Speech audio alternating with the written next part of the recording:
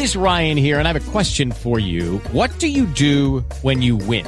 Like, are you a fist pumper, a woohooer, a hand clapper, a high fiver? I kind of like the high five, but if you want to hone in on those winning moves, check out Chumba Casino. At ChumbaCasino.com, choose from hundreds of social casino-style games for your chance to redeem serious cash prizes. There are new game releases weekly, plus free daily bonuses. So don't wait. Start having the most fun ever at ChumbaCasino.com. No purchase necessary. VGW Group. Void where prohibited by law. See terms and conditions. 18+.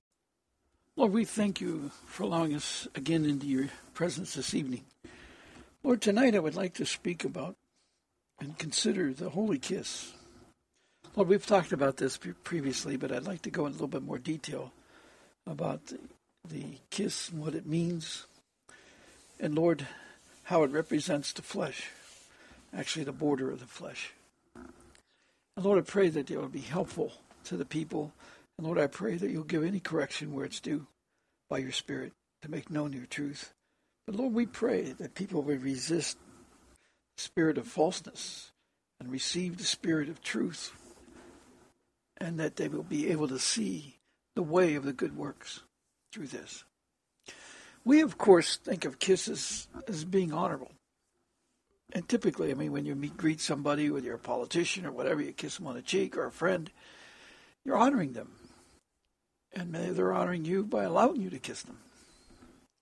And then, of course, there's the kiss of passion and love and all these things. But those are what we call friendly kisses.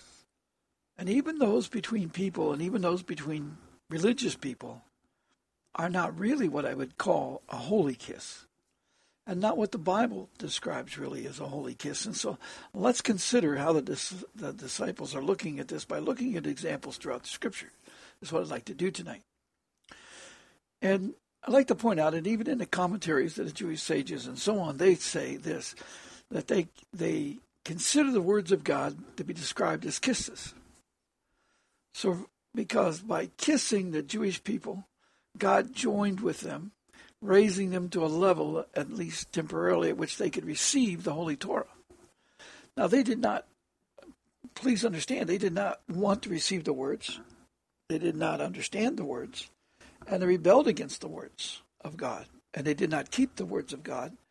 And so in Matthew 21, even when Jesus came to make known the words of God and bear witness to them, to the people, they rejected him in Matthew 21, 43 to 44. Because of that rebellion, they lost the right of the kingdom. And they will not get it back until it's given to the nation that separates themselves apart from the world by his truth, by his words, which will include the remnant of Israel. And they, of course, will become teachers because they have a right to the words greater than the people, but right now they will not receive the words. They rejected it, and it was taken from them and sent away, as it says in Matthew 21, 43 to 44, and also in Acts 28, 28. But in the essence of this, if you go back, and what they're getting at is the sages of old, it came down through history that the words of God are like kisses. Why is that? Well, first off, it tells you in John 3:34 that in his words is the full measure of the Spirit of God. And a kiss is wanting good to be done, to honor somebody. And we honor God by receiving his words and doing them by faith, by hearing the word of God and believing in the promises of God of good works prepared from the foundations of the world. We give him glory. So that's why the kiss is something more than we expect it to be. It's something more special, and we just don't really give a lot of attention to the kiss. And I want to bring this up because we're so close to Valentine's Day, which is a day that's very common with the kiss, you could say.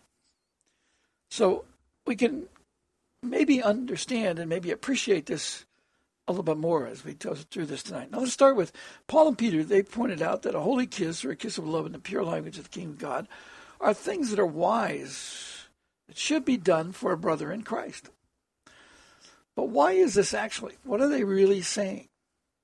The scriptures where they say it is like Romans 16:16. It says, greet one another with a holy kiss. The set apart, called out assemblies of Christ greet you.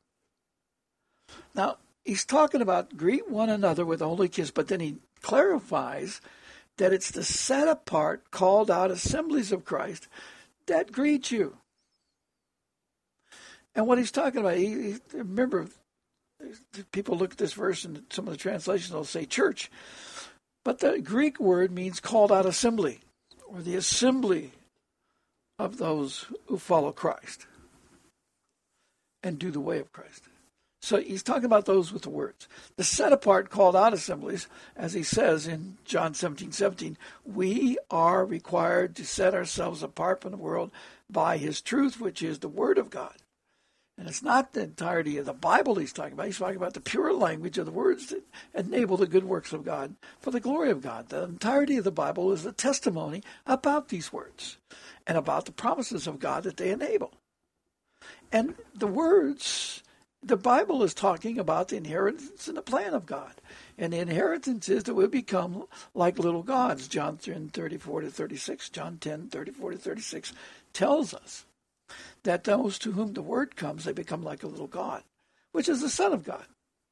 Because the only God Jesus talks about is the God. So like a little God, meaning under him. But he makes him a little God because he gives him authority to speak the words of his. And, Jesus is equivalent to God because he is the face and the function of God. He has all authority of the God. God is the owner of all things, but Jesus is the implementer of that. You could say kind of like God is the chairman of the board and Jesus is the president and executive order of all things. And there's nobody else on the board of directors except the Father and the Son, because it's a kingdom. And they are above all. That's why Jesus stands at the right hand of the Father. Okay, 1 Corinthians 16:20, it says, all the brethren greet you. Greet one another with a holy kiss. He's saying a holy kiss. Now, we're going to get into understanding what a holy kiss is. We just talked about a holy kiss is symbolic of the word of God. They're kisses. So if you do the way of the words for another person, like give them a cup of cold water, what are you doing? You're actually doing a kiss for them, because from your lips or from your hands, you're speaking forth a kiss. But Jesus did something unique that we'll see in John 20:19-23, but also in Luke 24:36. It tells you this. And Luke 24:36, it says, now as they said these things, Jesus himself stood in the midst of them and said to them, peace to you. Now, that's very important, because that is speaking a holy kiss. That is greeting somebody with a holy kiss, a word of God. And then it goes in John 20:19-23, and we're going to read 19-21. It says, then the same day at evening, being the first day of the week, when the doors were shut, where the disciples were assembled for fear of the Jews, Jesus came and stood in the midst and said to them, peace to be with you. See, did he kiss them when he came in? He says, greet one another with a holy kiss? No. He said, peace be with you. It's the same.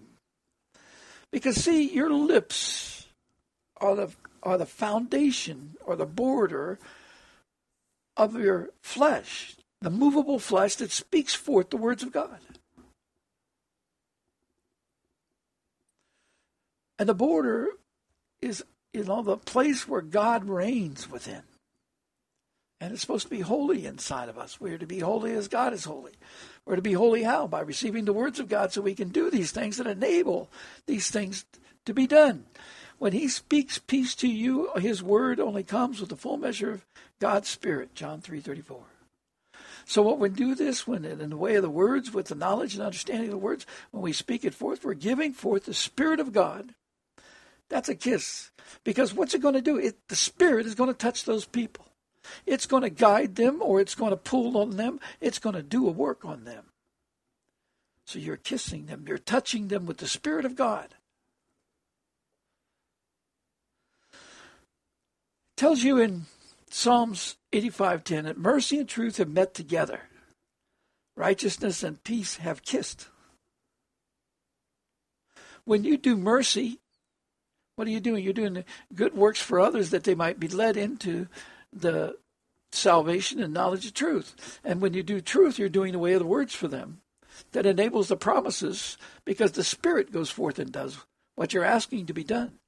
John 15:7 says, if we follow the Lord and abide in his words, what we desire will be done for us. We can't make these people receive it, but we can pour out the Spirit upon them that they might be pulled, the Spirit of truth to pull them to seek the Lord, to have him pour out his Spirit on them to receive the knowledge of truth. His Spirit means the authority of his Spirit, because only by him do we have the authority to call upon the words, to receive the words of God and enter into the Holy of Holies of the Father. He's like washing us with the water of the Word so we're cleansed to go into the temple like the water baptism. It's like the Lord's, he says you got to be washed by the water of the Word. The Word is the Lord, and when he says, peace be to you, or you say it for him, and he accepts it because they turn and then seek the knowledge of truth, he will allow the Spirit of God to enter these people, or be with these people, to pull them to the truth. And once they become doers of the words, they're going to get to a point where the Spirit of truth is enabled to enter them, but we cannot be of the world, John 14:15-17, for the Spirit of truth to enter us. We got to set ourselves apart from the world. Then the Spirit of truth will enter us and not just be with us. But that's extremely important for us to know in this night, because the Lord is coming. He's going to take away the light, but he's going to not harm those of his oil and wine, which means the Spirit is going to stay with them and be in them. Psalms 1:2 says, let him kiss me with the kisses of his mouth, for your love is better than wine. See, Jesus said, you don't love me if you do not hear my words. So if he does the way of the words for them, that's doing the way of love. Paul told us in Hebrews 10:24 or 24 to 31, he tells us that at the end time of the end, we must gather together and stir up love and good works for one another. Love is speaking forth the words to enable the good works for others. That's a kiss. That's a holy kiss. Let him kiss me with the kisses of his mouth. Let him kiss me with the kisses of his mouth. Let him kiss me with the words of his mouth, because his mouth speaks the words of God that are the kisses of heaven.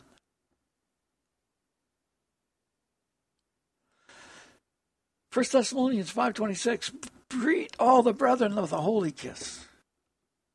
2 Corinthians 13:12, greet one another with a holy kiss by speaking the words of God for them, or doing the word of God to them. It's great. That's why people say Shabbat Shalom, peace be to you. But people don't understand what that means. They don't understand the way of peace. That's the eternal plan of God. What you're saying is let the Spirit of the Lord reveal to you his way and his words and his plan. He says, your love is better than the wine.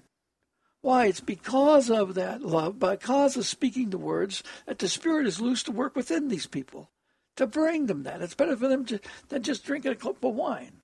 Because when one does it for his brother, it's far better.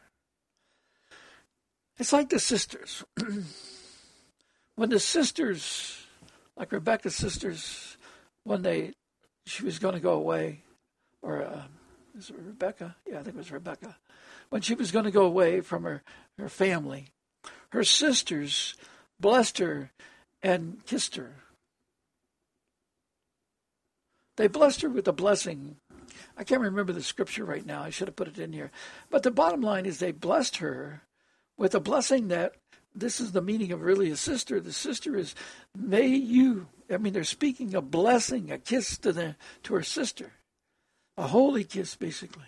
Saying that may you have children that'll be able to stand in the gates of your enemies. Deuteronomy 6:4-9, Deuteronomy 11:18-21 shows us the same kind of thing, and David preaches it in the Psalms. If we bring up our children in the way they should go, then they're going to have added years life given to them, and they'll have the knowledge to speak his words in the gates of his enemies, to cause them to come in. Okay. In the Song of Solomon, we see the same reasoning as Peter and Paul teaching us. The kiss is related to the spirit in us, as I've been saying. Do we use our lips for the kingdom or for our own will? That's the critical. Do we use our lips to speak the words of God, or are we using it for our own will? I've heard so many times over the last 13 years people say, oh, you're not speaking love in Christ. No, you don't understand what love is. You're not obeying John 14:23-24. You don't love the Lord. You think you do. But if you loved the Lord, you would hear the words that he's been calling out for 13 years now. We're in the 14th year. It's going to be 14 finishing in April. And yet the people will not hear. And that's a terrible thing. The 13th year, when it's complete, you're to decide your love, who you love. It's interesting that the law of Satan that they go by, that was created in 1904, was called the law of Thelema. It's really just rewritten what was been done all history, the law of Satan. He tests you with the law of love, they call it. But that love isn't love. It's a deception of love. We think we love God. We think we love God, but Jesus is going to tell many people who prophesied in his name, many people who healed many in his name and cast out demons in his name. He's going to say, depart from me, you workers of lawlessness. That means you don't love him. You haven't kept his law, which is Psalms 119, 142. David summarizes that. The law of truth. He says his truth is law. His words are truth. John 17:17, Jesus testifies to. So we don't love him like we say. We're not a brother to somebody. You speak the words of God to them for good works in them, to cause the Spirit to be with them. Not just from our intent, but by knowledge and understanding. Jesus said he wants us all to be saved and come to the knowledge of truth. God's desire. Paul said that. Oh, that you were like my brother, it says in Psalms 8:1, who nursed at my mother's breast. If I should find you outside, I would kiss you. I would not be despised. See, that is the same as the parables in Matthew 13, where it says in there, if you give a cup of water to somebody, you won't lose your reward. A cup of water is correction. A cold cup is cold correction. A cup is the work that they're given to do. So when you say, if I should find him outside in the world, in other words, he's been given the milk of his mother. That milk is the beginning of knowledge. Isaiah 28:9-13 says we cannot receive the knowledge of God if we're only weaned on milk. If we're breastfeeding or only weaned on milk. It has to become because somebody does good for them. The mother's doing good by giving them the milk, which is the base foundation. The father's required to do what? To teach them the words in the house every evening. That's the foundation that has to start. But here's the woman, like my brother, like a sister. A sister prepares the way, even for a sister. A brother helps a brother come into the knowledge of truth. To teach the words in their houses every evening. A sister helps a sister talk about ways to prepare the household so the words of God is poured out to the husband or to the brother.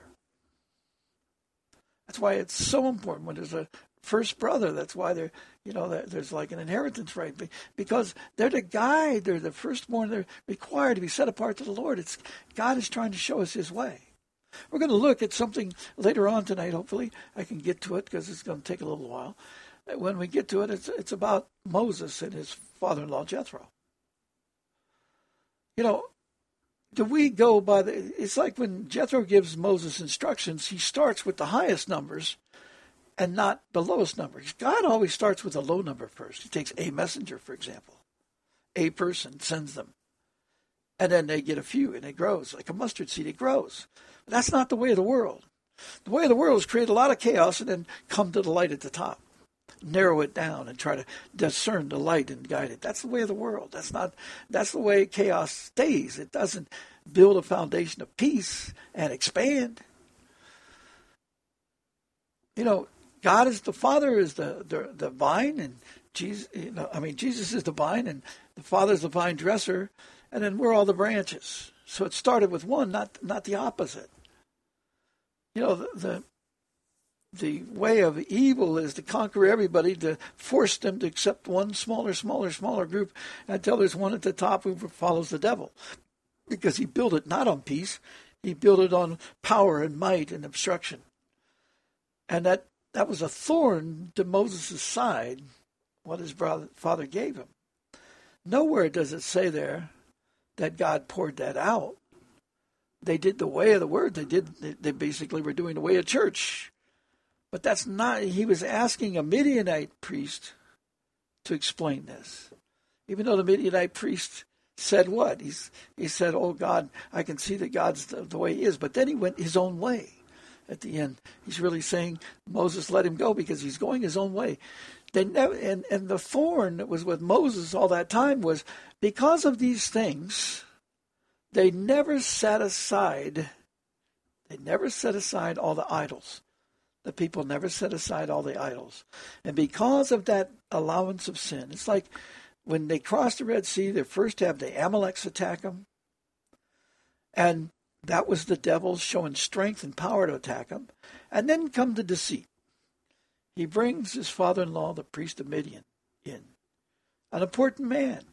And his wisdom that he gave sounded right. But if you pay attention, the numbers are backwards. It's the way of the world. He starts reading off, set the people over the 10,000s and then the 1,000s and then the little ones. No, God does it the other way. Always. Even if you look at the pyramid, it comes down from the top. It doesn't build out of chaos and build up to light like the Masonic order. That's all wrong. And that was a thorn to Moses' side. They never give out. They always had rebellion in the camp. Because if he was judging the people, Jethro saw him judging the people, and it was taking him all day. And the answer was not to go in the tent and listen to Jethro. The answer was, take this to God and tell God the problem.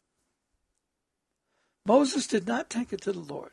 But God is going to let us have our will so that we can learn. At the end of the day, they learned.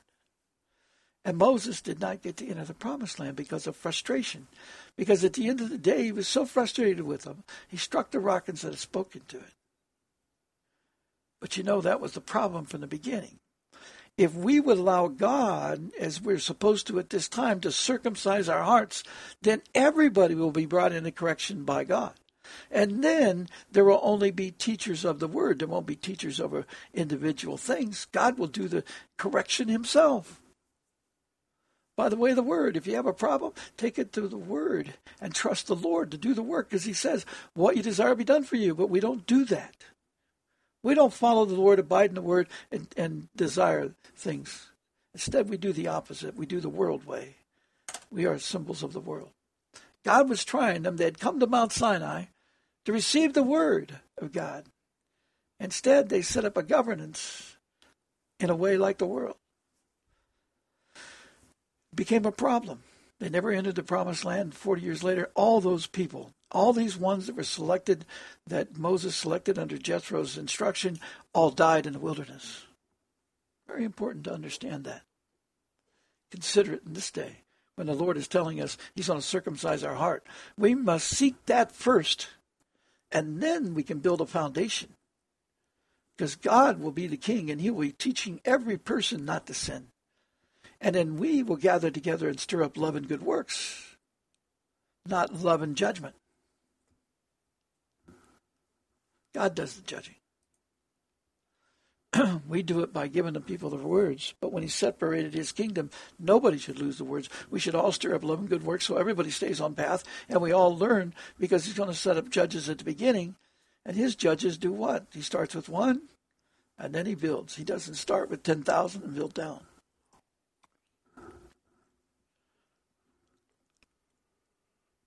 Okay, let's go on. It says King David gives us a warning about the kiss that is very important, day of judgment. I wrote in my notes. He tells us this in Psalms 2, verse 12. He says, kiss the Son, lest he be angry, and you perish in the way, when his wrath is kindled but a little. Blessed are those who put their trust in him. Where does that go? If you go back to Deuteronomy 18, 18, 19, you'll see the answer to this. The Lord says that he's sending in his son to speak the words and bear witness to the words of people. And if they will not hear his words, he will punish them. So when he's saying, kiss the son, speak the words of God for people. Seek the Lord with the words of God. Do the way of the words of God. That's kissing the son. Because what does the Father say? The Father's desire is we all hear him and believe in the Son. So believe in the words of God that Jesus is speaking and do the way of them, lest God be angry. Because he will say in Deuteronomy 18:19 that in this day he's going to punish us for not hearing. We need to understand that. That is what this law is talking about. Speak the words of God, or we will be punished. And we need to understand that very, very critical in this day of the night, day of the Lord, in the night of the day of the Lord, when the separation judgment is going to come, because he always seals his word in the night. So you better be kissing the Son at this time, and he's going to rise as the Son of righteousness. So if you want to be in his kingdom, you better learn the way of the words and begin doing the way of the righteousness for others, or you're going to find this problem. Leave vengeance to God. Do the way of the words. Enable it. He tells us this. Proverbs 24:26 says, he who gives a right answer kisses the lips. In other words, speaks the words of God with the lips. Because what is? Rightly divide the word of truth. What is the truth? The word of God, John 17:17. When Jesus talks in Luke 7:45, he's talking to the pharaohs, these preachers, not the pharaohs, these rabbis. He was in their house. He says, you gave me no kiss when he entered, but this woman has not ceased to kiss my feet since the time I came in. See, she's kissing his feet, doing the way of the words of God, and she was drying them with her tears and so on, because she loved the walk and the path that he was on. But these guys didn't speak one word in the way of the words of God to him. And they didn't even know what the words was. They just kind of stared at him at that. They didn't like this woman doing this in their house. But they had no idea. He says, you gave me no kiss. He's saying, you did not speak the words of God for me when I came in this house. You did not bless me by the way of the words. But this woman is blessing me by the way of the words by kissing my feet. Very interesting, no? Kisses given in the way of the word of the Spirit releases the Spirit to work. It is a flesh upon flesh, but of the lips it is the way of the Spirit of God. Consider the wisdom of Naomi in the way of a holy kiss. It's a great example. Naomi had lost her husband, lost her 2 sons, and she had two stepdaughters. What do you call them? Stepdaughters, I think. And daughter-in-laws, put it that way. In Ruth 1:9, it's very interesting what she says to them. She says, the Lord grant you, when she's trying to send them away, she's giving them their choice. It says, the Lord grant that you may find rest, each in the house of her husband. This is really important. She's granting them, she's speaking the ways of the words. Rest is the way of the Sabbath, the way of the plan of God, the way of the strength of God. Each in the house of her husband. In other words, let her find another husband. She's saying each in the house of her husband. She's declaring they will both be married. So she kissed them and then lifted up their voices, and they lifted up their voices and wept. Tears. But there's a lot more to that statement, as I've been pointed out to you here, than what is going on in our minds when we read it. She understood the way of the words. This lady was very righteous in her ways. She knew how to keep a house. How she lost a husband and 2 sons was for the work of God, because from this comes the Lord, through the son that she has with Boaz, what Ruth has with Boaz. But it is done by Naomi speaking this great blessing right here in Ruth 1:9. Then in Ruth 1:14 it says, then they, the 2 daughters, Orpah and Ruth, lifted up their voices and wept again. Orpah kissed her mother-in-law, but Ruth clung to her. In other words, Orpah left. She was crying and all those things and tears, but she left her mother-in-law. because she had not gotten the knowledge of the words and didn't understand the Jewish laws and so forth, and the blessing of God upon them, and that God was with them. She'd lost her husband. That's what she's concerned about. But if we would look at this carefully, we'd understand the greatness of what is happening, and that God was blessing the moment. And that's what Ruth did. Ruth did what was right. She understood what it was like, and she was determined to go back with Naomi. And she clung to Naomi. And she went back, and you know the story.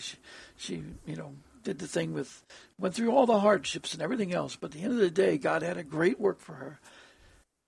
She became the mother of one of the ancestors of Jesus Christ. How marvelous that is. Even an ancestor. She was an ancestor of David, King David, and so on. Solomon, and on and on and on. Okay, now let's go look at the way of the words in the lips in the Tower of Babel. I've explained the Tower of Babel many times. People need to understand what the Tower of Babel is, but the Tower of Babel is representing the pure language. God had assigned these people in Genesis 10 the pure language. I mean, they already had the pure language from Noah. Noah was righteous in all of his things. He understood the pure language. He made the vineyard and taught the wine with the people of the wine and so on. And it's important for us to understand that, because through him, we were all blessed, of course. But we need to understand what it did. I mean, understand that he had the 70 nations. God had already given them that, 70 nations. So they had all that before the Tower of Babel. And that's what the purpose of the Tower of Babel is. The Tower of Babel is that these people didn't want to obey God. What they wanted to make up is their own nation, their own ways. They didn't want to be distributed around the earth like the Lord told them to. Now, I'd like to point out that when God is sending them out with the words, because he gave them their languages, but he was showing us that even in our earthly languages, no matter who we are, we can speak the way of the words of God. That's what this is showing. Genesis 11, at the Tower of Babel, they had one pure language. And it didn't matter which earthly language they spoke those words in. It's the fact that they spoke them in the way of the words of the pure language of the kingdom of heaven. We can say truth in any language in the world, and still truth. It doesn't have to be Hebrew. Hebrew wasn't even made at this time, and they had the one pure language.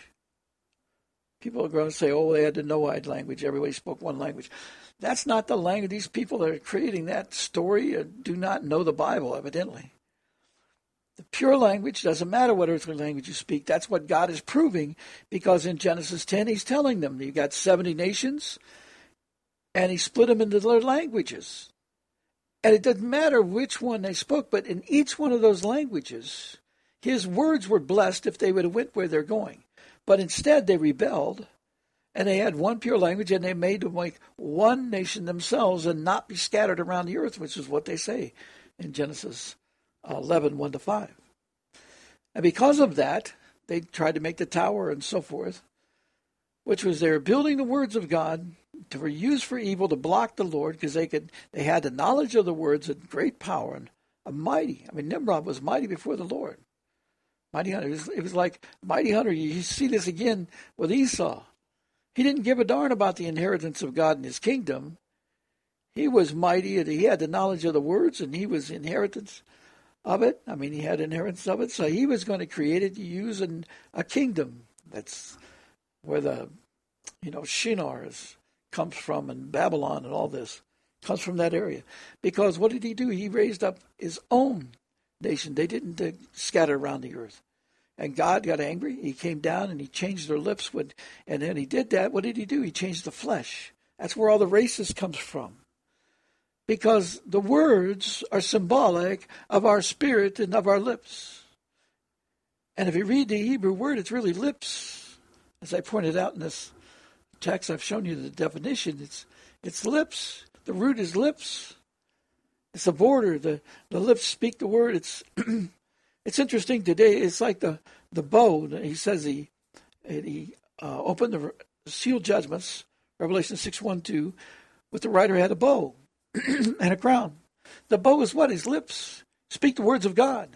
The arrows of the Lord is the arrow in the quiver of God. You can speak the words. That's your arrows.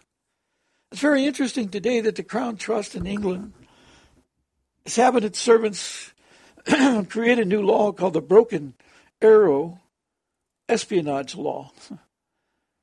And what that's doing is they can arrest anybody in the world that speaks against them. And they're trying to protect the Crown Trust. They're saying any false story, any truth. So they're basically, because everything they do is evil, everything they do is by deception, everything they do is by an admiralty law where they twist the words. And so that's what they're doing here. But interesting, isn't it, that the devil has had them call it the broken arrow? Because what is the arrow? The arrow is the words of Christ, and they're beginning a religious war. And that espionage says it doesn't matter what country you're in, they can arrest you if you talk against them with a false report, they call it. Well, what's false? Everything they say and do is false because they're doing the admiralty law, and they're bringing up this. And, you can see the devil. Anybody that sees that should know that this is a religious war. It's against the words of God. That's what they're talking about. They're coming against the Lord, whose power is in his words, Ecclesiastes 8:4, because he's the appointed king at this time, and they don't have a right to dominion at this time. And they're going to learn that, because God's going to overcome them and destroy them, because this is the time of the fifth beast kingdom gets destroyed, as it says in Daniel 7:11-12. And this is the time when the sons of God must rise up. And what are the sons of God? Sons of God are those who get the words of God. The whole earth is waiting for his people to wake up and receive the knowledge of his words. Now, at the tower, that's what it says. It says, let's just read verses 6 and 7. It says here, it said, I'm going to read 5. Go from 5 down, so I put my notes here. It says, but the Lord came down to see the city. A city is the way of a people, and the tower is the strength that they're building, which the sons of men have built. And the Lord said, indeed, the people are one, and they all have one language.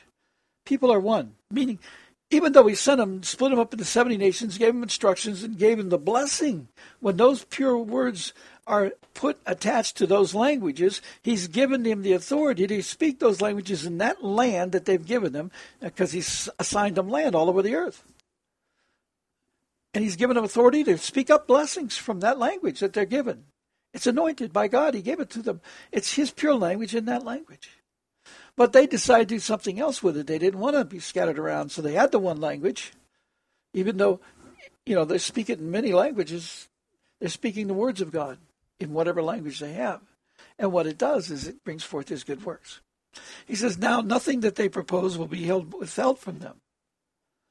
Because they've united themselves. And remember, that's what the Lord's saying. This time he's going to create a nation.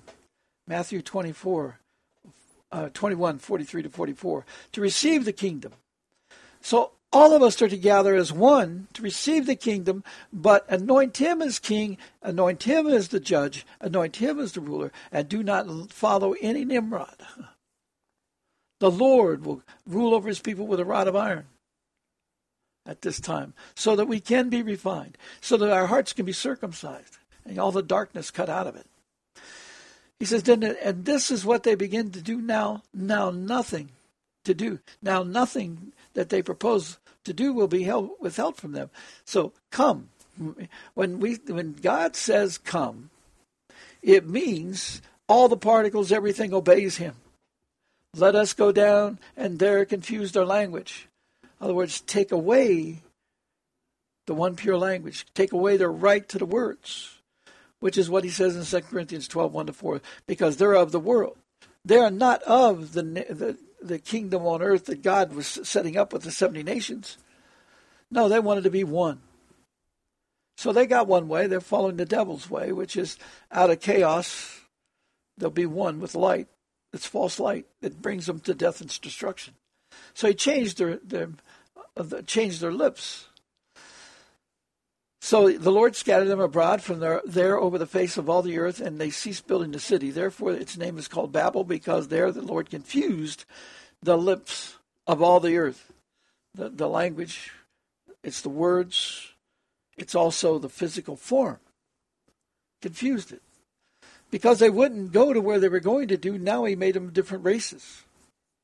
So they even show that they're different from one another, that they cannot unite as one at that time. Because they were trying to be one flesh. And that's why he said, they are one.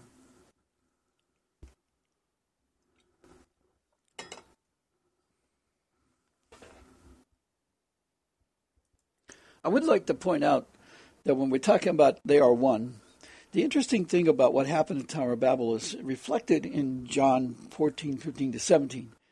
Because what it's showing us there, and also in 2 Corinthians 12:1-4, what it's showing us there, that those of the world can no longer receive the pure language. In other words, you cannot receive the authority of the pure language to speak it in power unless you're set apart from the world. These people had the pure language, but they misused it. And this is all 70 nations. It says all the earth was one. It says in Genesis 11. So what he's saying there is all the people had used it for wrong. And so he took away the ability of them to have the authority over the promises of God's good works that it enabled, unless they were set apart into the kingdom of heaven. That's why it says now in John 15:7 that we must follow the Lord, abide in the Lord, and then abide in his words, and then we'll have what we desire. Because after the Tower of Babel, that changed. They had the words and they misused them. So he confused all the nations on earth. He took that away from them. That was the law that he created at that time right there, because they had misused the words. And he took it away. Okay, let's go on from there, because we could spend a long time going on that further. We can also, let me just do something here. My computer had crashed, and I had to stop for a second and come back up. So I'm sorry about the little delay there. But I'm having trouble with this particular computer. And it's my favorite one, of course. So let's go on but something else. We'll go on to talk about other ways of the words that are going on at this time, which will help us.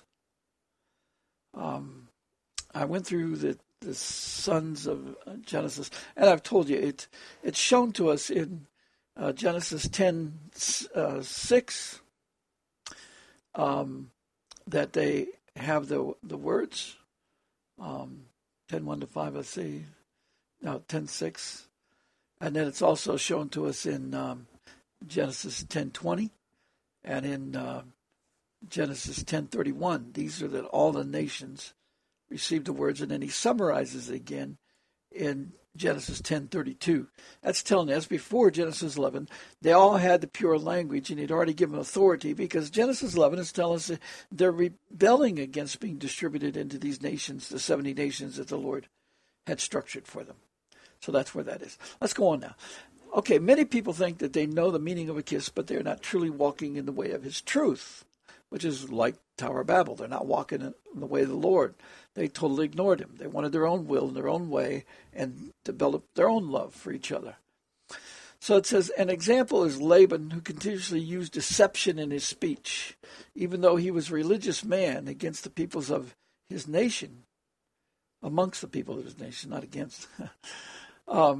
He scolded Jacob for not letting him kiss his children. And this is the devil using a law of God, but then twisting it for the real intent of his action in the use of talking about a kiss. You see this in, let me just read you Proverbs 27:6, because it tells you kind of interesting there. Faithful are the wounds of a friend, but the kisses of an enemy are deceitful. Now, Laban was really an enemy of Jacob, because he really wanted to keep his daughters and everything. He thought everything was his, and that basically by his words and by his worshiping his idols, he could keep Jacob under his trance. But God had a work for Jacob, and Laban didn't care about that. He only cared about his own needs and his own prosperity. And when he came up and caught up with Jacob, he said this. Remember when Jacob fled with his families and all of his belongings and everything? It said, Laban says, and you did not allow me to kiss my sons and my daughters. Now you have done foolishly in so doing. Now consider he's twisting. God knew that this man would not let him go if he didn't go. Laban would not allow Jacob to flee. And Jacob said that to his wives. They all agreed and they all left. But unfortunately, one of his wives took the idols. So we had that issue. But here he is. He's saying that, the law of God is that you must respect your parents. And a husband must respect the in-laws' parents. You must honor them. So you can kiss them, you can do a lot of things, but you have to do it in the ways of the words of God. If you're kissing them and seeking that they'll be turned to the truth, that's one thing. Kissing them just as a friendship without anything, that's just a kiss. But that's not really helping. We need to do it in the way of the words. So even if you give them a kiss, like physically because they're family, which is what Laban's really talking about here. If Laban would have caught up with him, he'd have never let him go. Jacob knew that, and the daughters knew it too. And the daughters knew that he wouldn't leave with anything, so they took what they had. So he used it, I'm pointing out, as he's using a kiss falsely, foolishly, as you said. He said it was foolish of Jacob because he knew that Jacob had the law of God is you honor your parents. And even in, they preach that in all the Catholic Church and the rest of it. In Catholic Church, I'm talking about as pagan because you look at what they're doing, the Eucharist and all these other things, and the use of the buildings and everything else, and the way they use the live birth records to steal the souls of the people, and the obelisk they got in the center of the Vatican, which enables them that power to do those things. That's all paganism. That's all occultism. That's empowering by the evil spirit of God. Not the evil spirit of God, evil spirit of the devil, the dragon. And they worship the dragon. They are owned by the Crown Trust, which has dragons all over the city. That's what I'm talking about. And then at the end of it, though, after they'd done the thing and raised stuff, Laban did kiss his sons and daughters and bless them and departed and returned to his place. And that's good. A blessing spoken over a child by anybody is good, if it's a blessing. And a kiss given in friendship is great. But that's not giving it in the way of the words of God, is what I'm trying to say. Okay. Kisses have power, for when they speak with the words of God by his authority, then they have the power of the king of the kingdom of God. And that is, and is to come. And whose time for dominion over the earth has now come? That's our Lord. Deuteronomy, the whole thing of the book of Revelation, and the beginning of it with the judgment and the opening of the first seal judgment, showed us that the Lord had the scroll, the seals. And at the end of that seals, he's to be king, but the whole process is from the beginning. He released the bow and the crown, which means, hey, release me. Come, enable me to be king over your lives and everything will be good. But we're not doing that. We're not even listening to that. All we want him to do is do something like rapture us out of here. We don't want to do the work that's prescribed of us in the Bible that we must do. Joel 2:12-20, Revelation 15:1-4. We have to overcome the beast, the mark of the beast, the number and image of the beast. The number of his name. The number of his name is the work, the measurement of his name. We have to understand that when we talk about the number of his name, we're talking about there's a time measure that God put on everything, and all the particles have a time measure. We have went past the time measure for the Satan. He's been cast down to earth to test us, but the minute we step apart from him, he has no power and authority because the words of God have brought his power to an end. The measurement is done for him. It says he's going to perdition. Yes, he can test the people for all that time, but the minute they step out of the world and into the kingdom of God, they come under the sheltering hand of the Lord. And God will bring them through. What he says in John 5:24, if you hear the voice of the Lord, which means discern his words, and believe in the promises of the good works of the Father, you'll pass through these judgments and you'll have eternal life. Pretty good.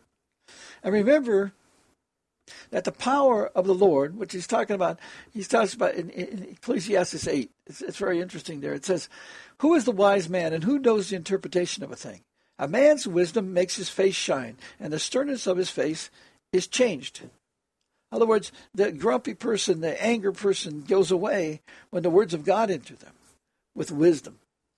And that's what it says in Daniel 2:3. Many people, Daniel 12:2-3, many people are going to shine like the firmament in heaven and like the stars forever, because they're going to get rid of all that anger and everything else. They're going to come to the kingdom of God, and they're going to love one another and trust in the word of God, because when they trust in the word of God, they're set apart and they have eternal life. It's guaranteed to them. And they know their outcome. And they don't worry about the day, because they know the kingdom is at hand. It says, I say, keep the king's commandment for the sake of your oath to God. Do not be hasty to go from his presence. Do not be hasty to go deal with the world. Do not go deal with these people in Washington, as he says in Revelation 18:1-4. Get away from them. Get away from the governors. Get away from the fornicators, the merchants, and the rest of them are walking in the way of the world. It's time to obey and seek the people to come to be sanctified, so that we can have the sacred assembly, which he tells us at the end of that sacred assembly, he's going to intervene for us. Don't you want that? And bring forth the kingdom of God, which is joy and happiness and blessing and prosperity like you've never seen before, but you think the prosperity is in the way of the world. No, it's not. It's going to come to nothing. The economy is going to totally collapse, I promise you. The world wants to do that. The devil's work is to destroy us all, and he does it in the way of the world. And the economy is the way, and our economy is based on a false fiat currency. So it's going to end. Okay, then it goes on and says, do not take your stand for an evil thing, for he does whatever pleases him. Whatever the evil one does, the Crown Trust and all the rest of them does that, because that's the Masonic way. The Masonic order is, the law of Thelema. Love one another. Love one another and take advantage of them. Steal everything they got. Kill them. Destroy them. Take their property. It's like King Ahab and Jezebel. Take the guy's property because you can. You're king. You can kill him. Who's going to judge you? Who's going to take you to court?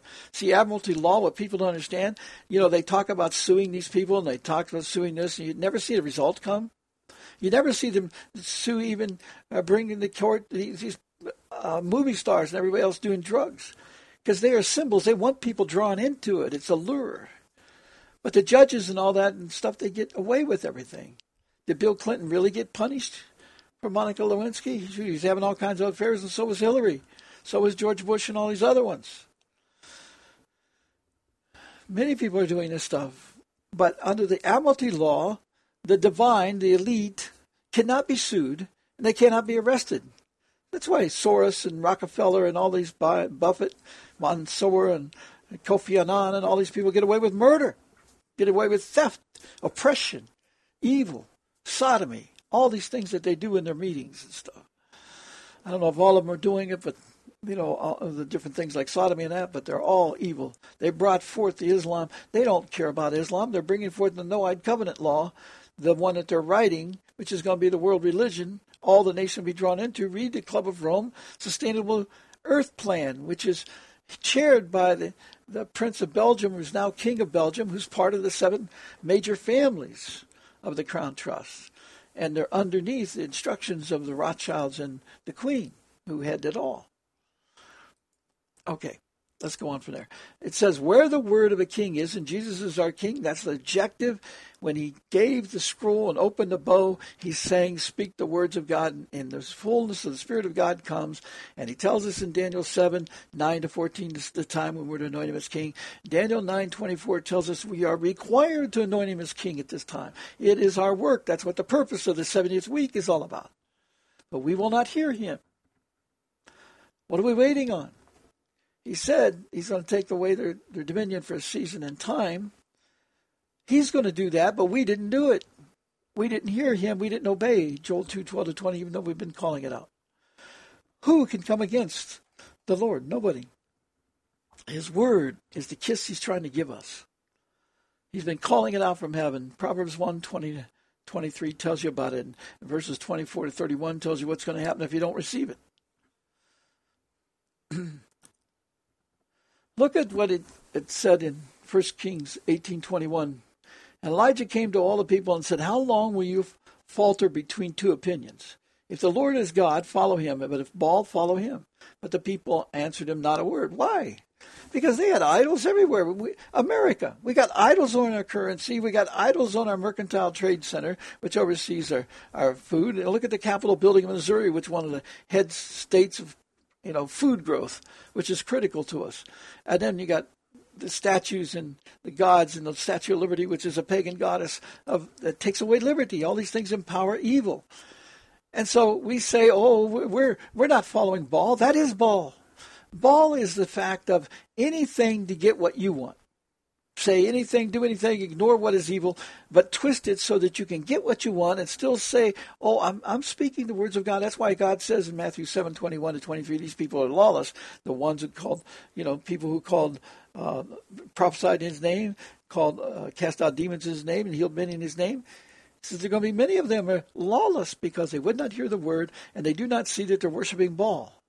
We, America, worship Baal in all of our churches. Because we're 501c3, we're doing fiat currency, and nowhere is his words being taught. You can't follow the Lord if the goal of the Lord during the time of the day of the Lord, which opens with the bow being given, which is the mouth, speaking the words of God, which is the arrows of God. If we will not seek those arrows and speak those words, then what are we doing? We're not following God because that is God's will.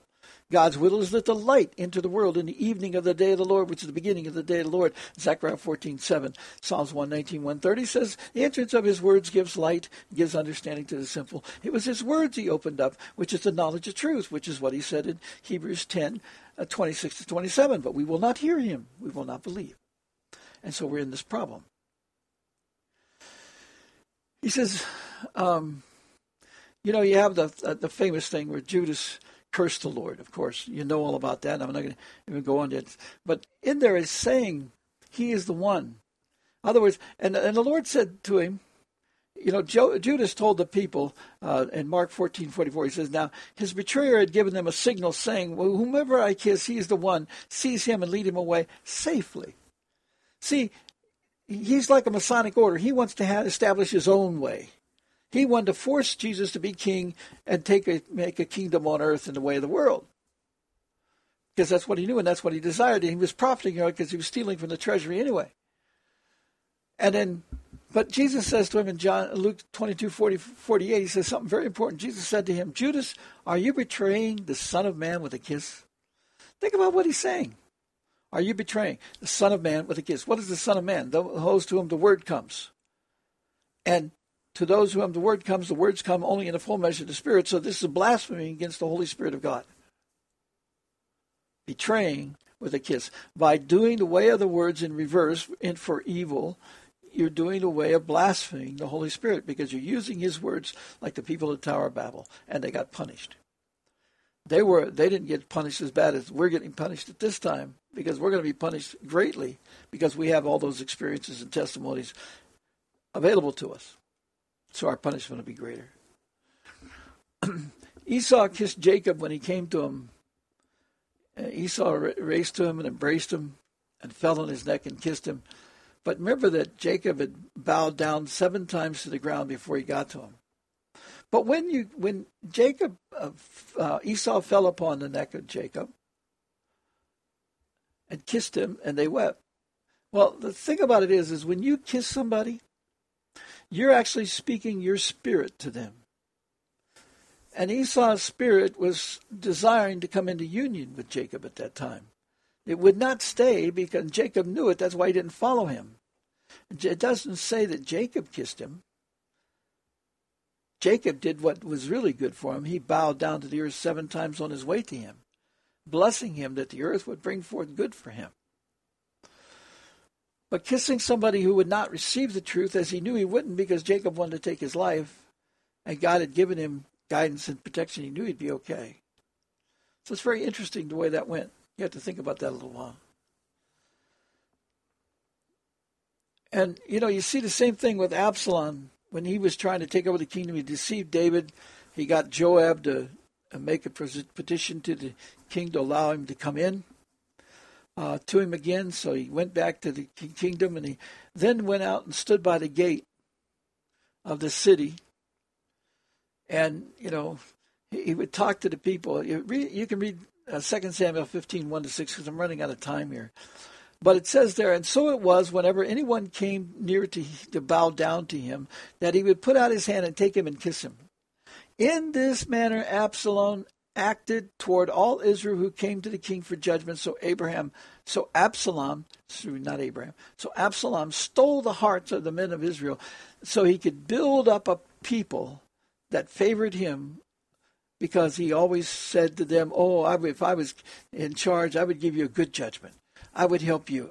That's a politician of America today, of Europe today, of all the places today. That is the way it is. That's why the Lord says, come out from these fornicating with the devil, because what was Absalom's real plan? Eventually to take over the kingdom from his father. That was his goal. And he got the father to take him back and give him a kiss. He even kissed him. But Absalom did him in. And when, you have the famous kiss of Joab in 2 Samuel 20:9, where he went up to Amasa and he says, "Are you in health, my brother?" He's talking to him like a brother. And then Joab took Amasa by the beard with his right hand to kiss him. Remember, the beard is symbolic of the hair of the words that you've spoken. So he took him by that to kiss him, and what did he do? He took the sword and he'd hidden it in his hand, and the guy didn't see it, and he stabbed him and killed him. And then he didn't even have any mercy. He cut the stomach open, his entrails filled out, but he died without mercy because he didn't try to kill him after that. I mean, he didn't go ahead and murder him. He allowed him to die in pain with his entrails sticking out.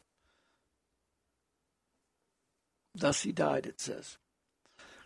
Anyway, let's go on to Hosea 13:3. It's like 13:1-3. It's like when this is talking about Ephraim was trembling. He exalted himself in Israel, but when he offended through Baal worship, he died. What he's talking about here is Rehoboam,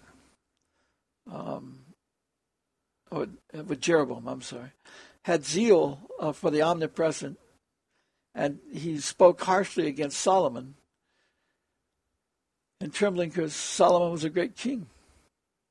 He exalted himself in Israel, but when he offended through Baal worship, he died. See, he was fear of God, fear of the power of Solomon worshiping God, and God's behind him. But then when he got his chance to be king, he changed him into molded images and idols. And then they even said of the people of Israel, I think of Judah, he's saying this, because they split the nation at that time. And he says, let the men who sacrifice kiss the calves. In other words, not get the knowledge of the words of God, but only get the knowledge of milk.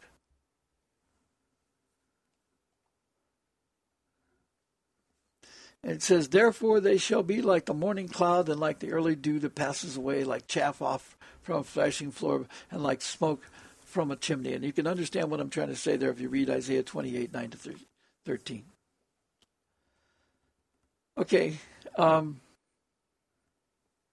Then there's a lot of other verses on there. I've already talked to you about the thing from Exodus 18, which was Moses going to meet his father-in-law.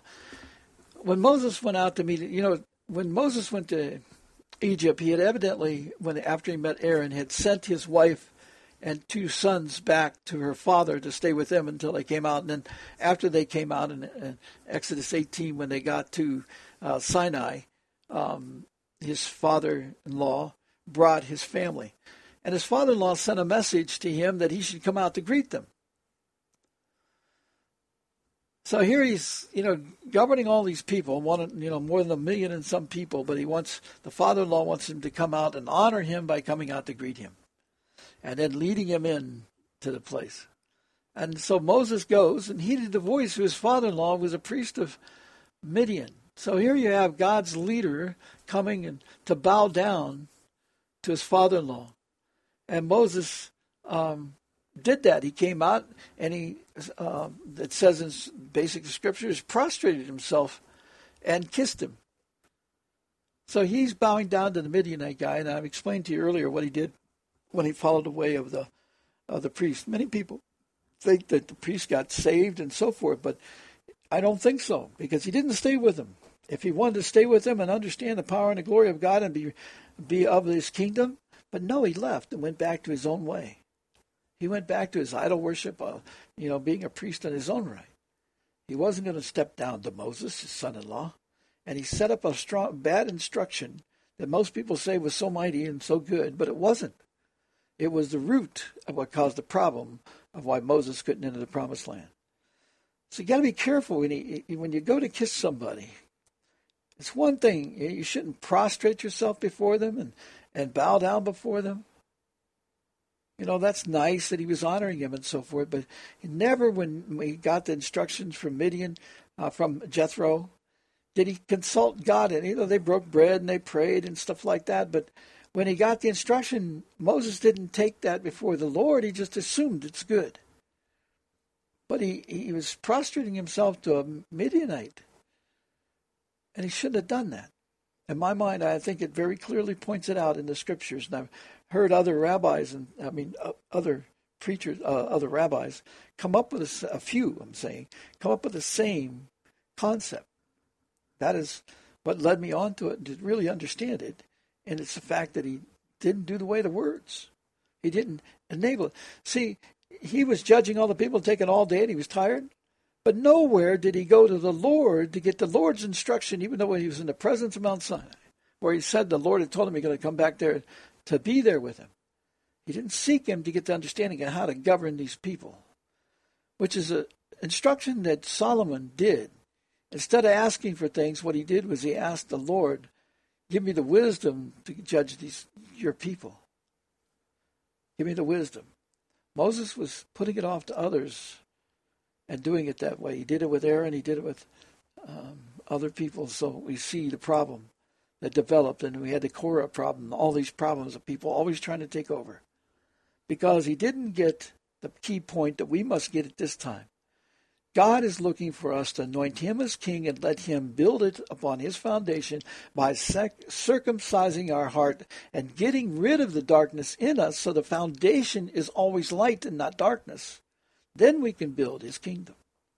That's why we must have a sacred assembly and allow the Lord to enter us and cleanse us of our sins and cleanse us of our selfish ways and the ways of the world. We got to get out of that. I thank you for your time, and I pray that this will be a useful message to you this evening, and I hope that it will be helpful. Lord, please use this for good works. In Jesus' name, amen.